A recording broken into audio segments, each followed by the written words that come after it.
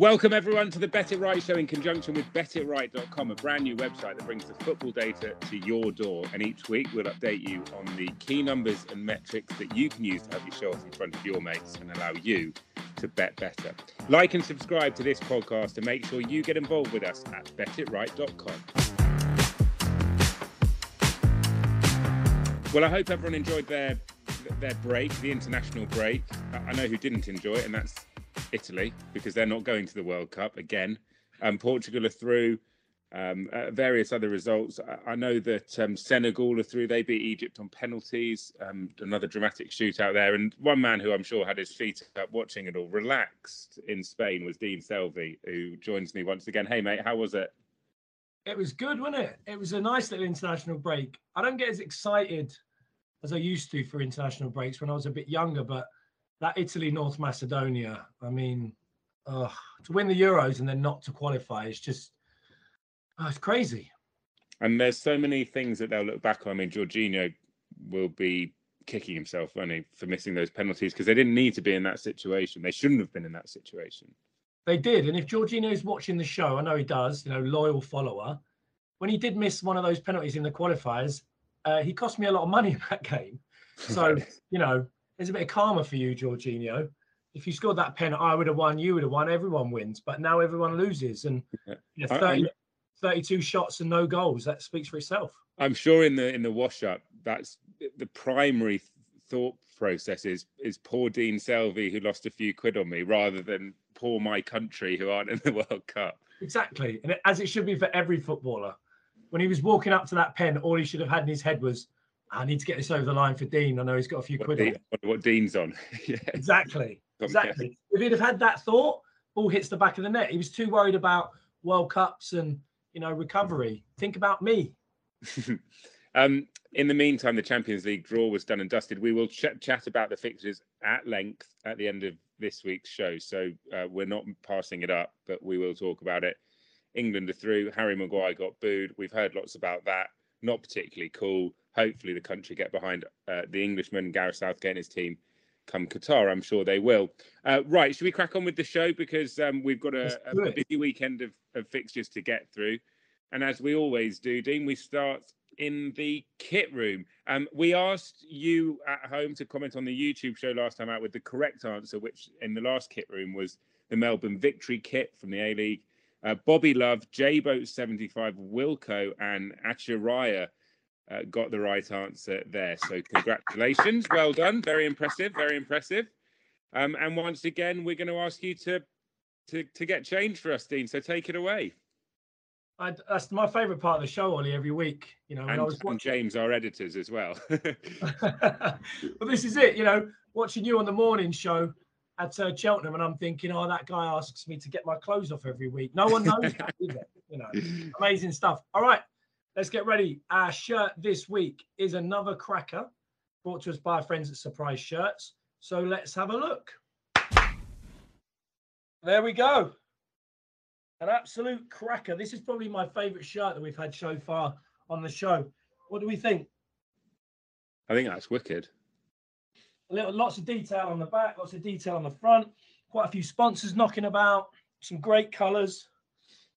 It's one of my favourites. And here's a little bit of information. So once again, as we always say, it comes from our friends at Surprise Shirts with their lovely little packaging.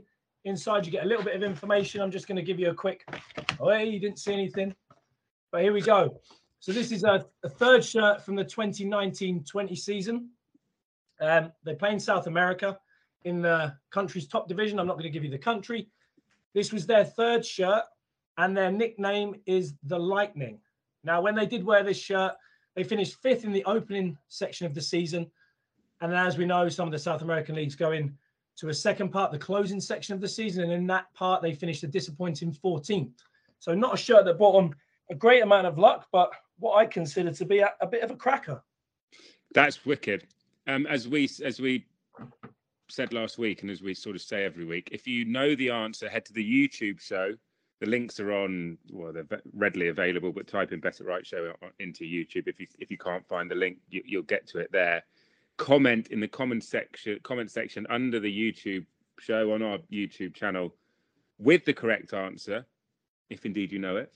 And we'll give you a shout out next week. And I think actually next week we might be giving away the surprise shirt. So make sure you check back in 7 days' time. Drum rolls at the ready, Ollie. Drum rolls at the ready. Confirmed, not confirmed. We'll have to see what shirt it is. If it's a Yeovil shirt, I don't think many people will want it, including me, and I'm a Yeovil fan. Anyway, yeah, great thanks to our guys at Surprise Shirts as always. Yeah. Just to let the watchers know, as always, their socials, surpriseshirts.co.uk, the website, Surprise Shirts on the Twitter, and surprise_shirts at Instagram. And follow them because they keep releasing these mad shirts, like the Bob Marley shirt. They've got a shirt with a massive boat on the front with like a sailor. These crazy shirts coming from the US, like from the USL League, the other professional league kind of below MLS. All these clubs have got all these wacky, crazy shirts, and they're awesome. So get following, subscribe, and pick yourself up some cracking shirts. Top stuff. From the kit room, we're heading to the tactics room.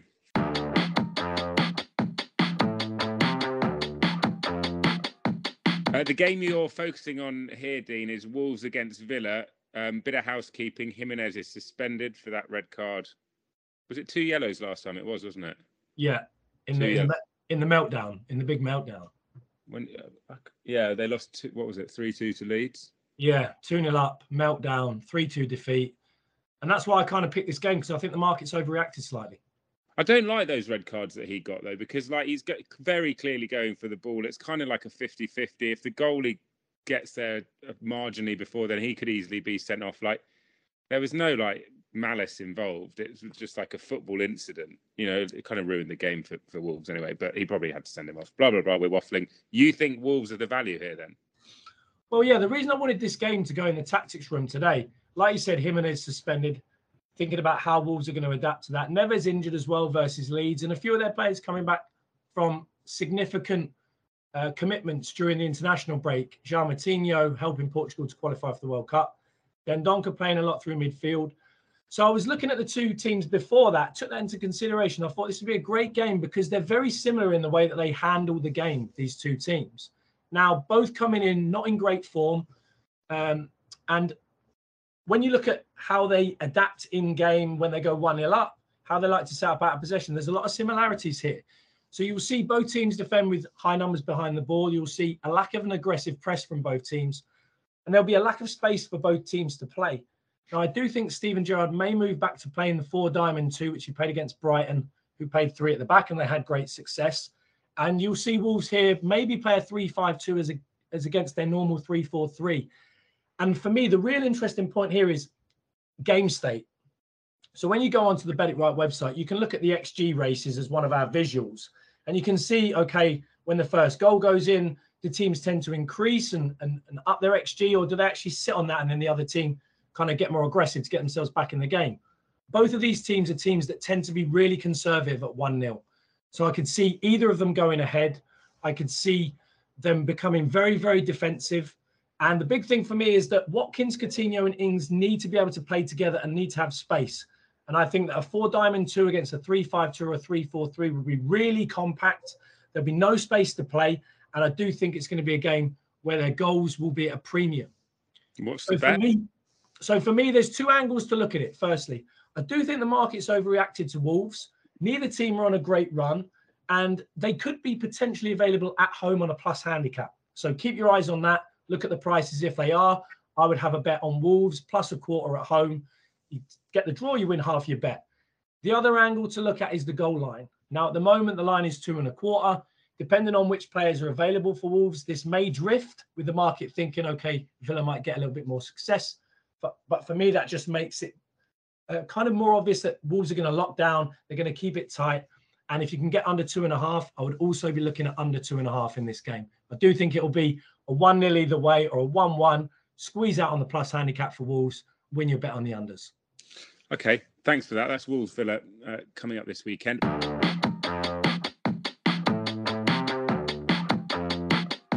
Premier League preview now as well is West Ham against Everton. And Everton, you are an Everton fan. We are made aware of that every week. Not anymore. No. You know, it's been 37 years of misery. Do you know what? I mean, it's obvious, but there is a very, very real chance that you're getting relegated this year, isn't there? There is.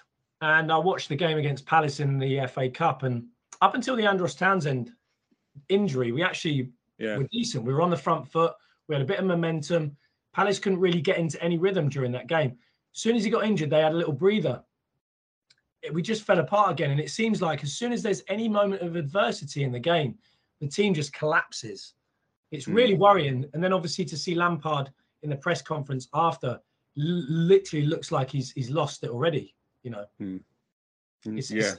I was worried about the Tottenham game. I just thought tactically it just got found out, basically. Well, yeah, and obviously they're coming up against a team at the weekend in West Ham that also got found out by Spurs in that 3-1 defeat, coming off the back of that unbelievable win against Sevilla. Yeah. But I wanted to talk about this game because there's a few things bubbling underneath. You've obviously got Moisey, you know, ex-Everton, Lampard coming through the West Ham Academy, so you've got those connections to it.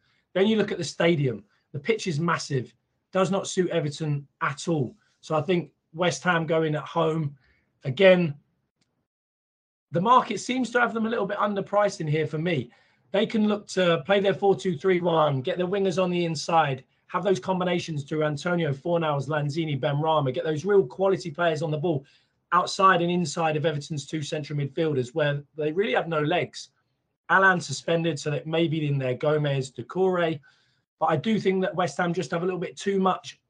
And we've talked about it in previous weeks. Everton's back four is so disjointed that there's massive spaces in front, behind, and in between. And I do think this will be a game where West Ham can get on top of them and dominate. The only thing going the other way for me would potentially be Richarlison versus Dawson, but he's been massively hit and miss this season. And with Everton, the problem is not about, you know, can Richarlison play 1v1 against Dawson? It's about, okay, well, how are they going to get the ball to Richarlison? Just that progression up the pitch is not there. And the connection, Anthony Gordon's really been a shining light for Everton, but outside of him, they are struggling massive. And West Ham, fifth best attack in the league, 27 points at home. Everton, the worst away record in the league. They've only got 6 points away from home. 13 games, 10 goals, 28 conceded, averaging 0.71 goals a game. I don't see it improving. And my bet for this game would be West Ham, just a straight West Ham win. You can get better than 1.8. And I'd be all over that. I think it's great value. We're going around Europe now, so whiz through the games that we can look forward to in Europe and some of the talking points for you.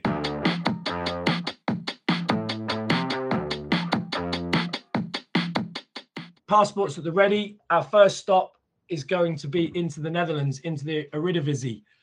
I can never say that word. It's like when I challenged you to talk about they'll have the purists purring. I just feel like I say it wrong every week. Eredivisie. That's right. Is that right? Eredivisie, yeah. There it is. Eredivisie. I don't know. Eredivisie. There we go. Anyway, RKC versus Utrecht. Utrecht, 14th versus 7th.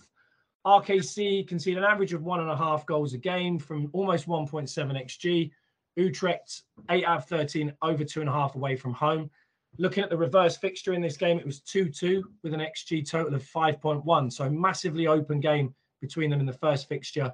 Do think the market's got this a bit wrong. I thought the line would be 2.75. You should be able to squeak out over 2.5 goals in that fixture. And that's my bet for Holland. Now, go on. No, sorry. I was just going to say, what's the Ten Hag situation actually in Holland? Is he coming to United? I've seen Ruud van Nistelrooy has just been announced at PSV. I just don't know, because he's been talked about for quite a couple of seasons now, and I don't know whether he's got a project at Ajax that he wants to finish. Obviously, they're always there or thereabouts, winning the league, and they did really well in the Champions League for a couple of years in a row. I don't know whether it's a case of who wants to go to Manchester United. You know, would you want the job?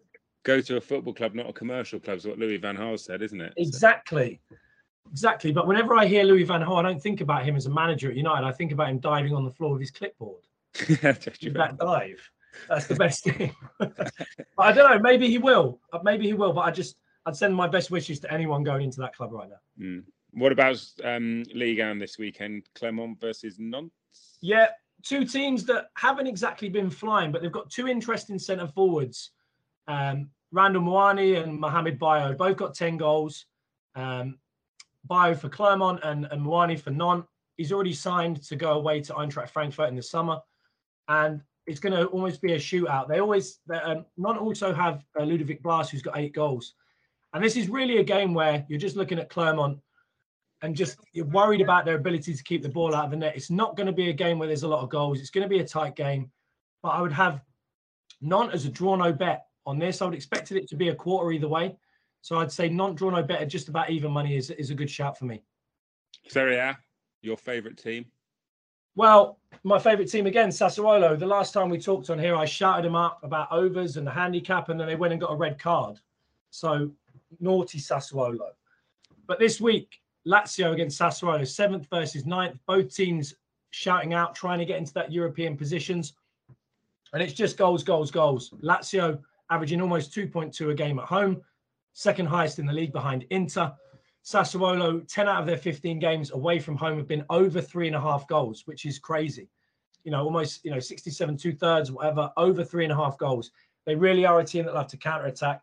They really are a team with pace. Scamacca and Raspadori should be back. They scored for Italy in their friendly. And they're averaging almost 2 goals a game away from home. Second best attack in the league. And they concede 1.6 from a massive XG of over 2. So I would say tip out your wallet, empty your piggy bank, and get on the overs. And the line should be 3 here. So over 3. If you don't get your money back, I'll be shocked. And you can quote me on that next week. Always bet responsibly, though, ladies and gentlemen.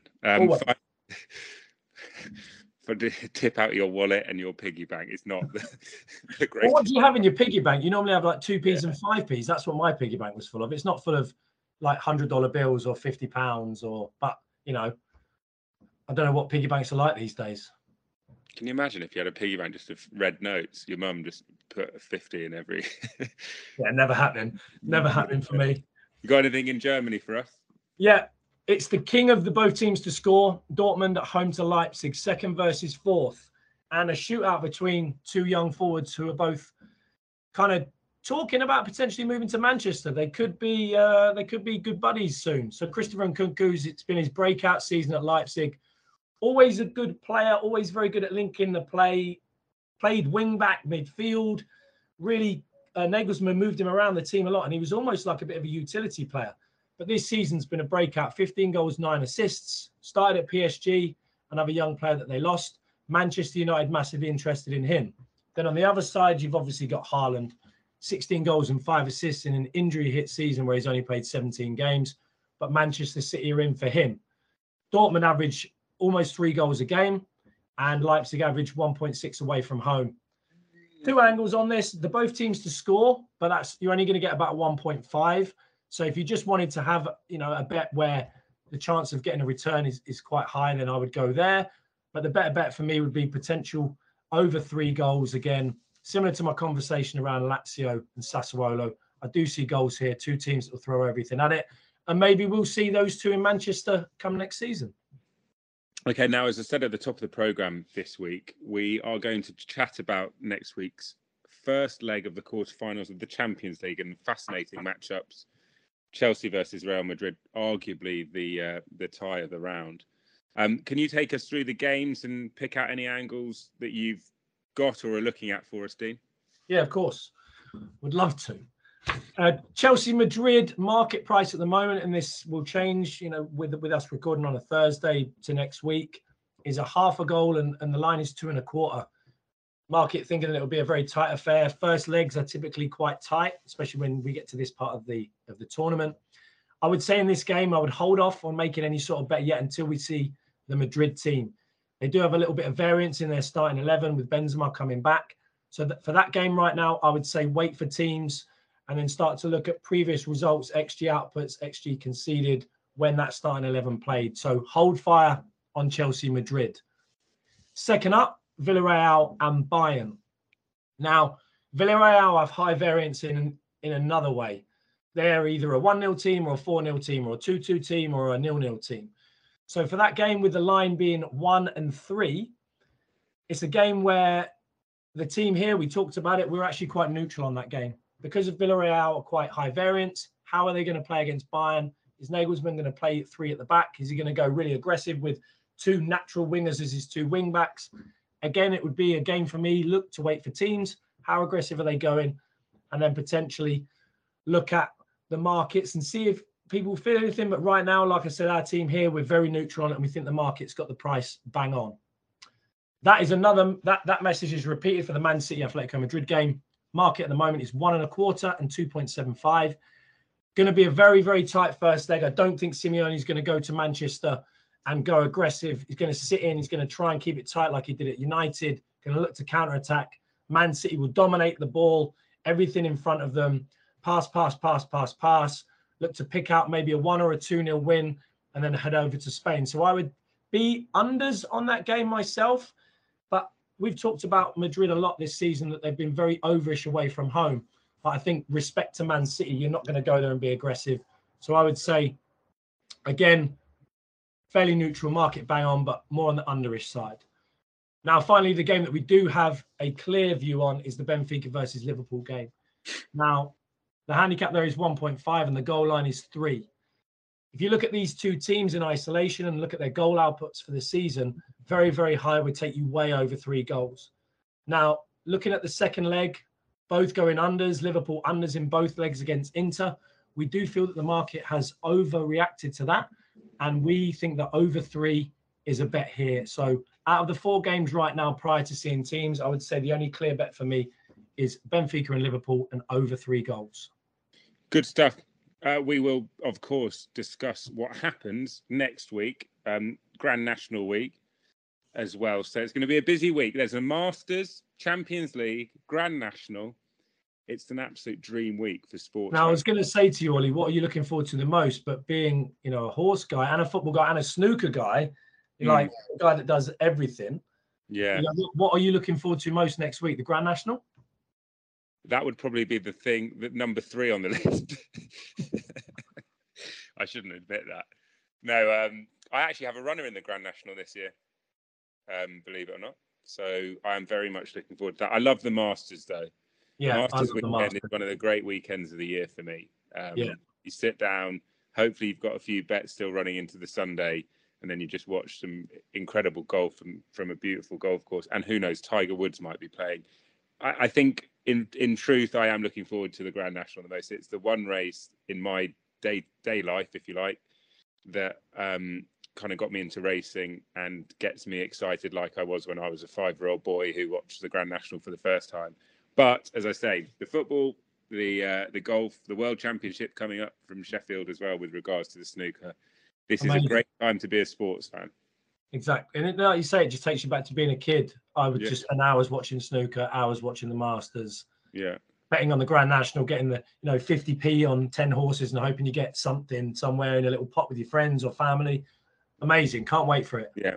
Well, thanks as always, mate, for your contribution to this week's Bet It Right show. Don't forget to like and subscribe, tell your mates about it. But most importantly, the data that Dean is talking about is available for you at betitright.com and it's free. So check it out. Comment on the Kit Room answer. Get it. YouTube show. One final look. Yeah. Looking good, mate. 2 tickets to the gun show. Which way's the beach? It's actually just over there because I live about a block from the beach, so it's just here. With that very David Brent ending, we're going to say goodbye for now. We'll see you next week.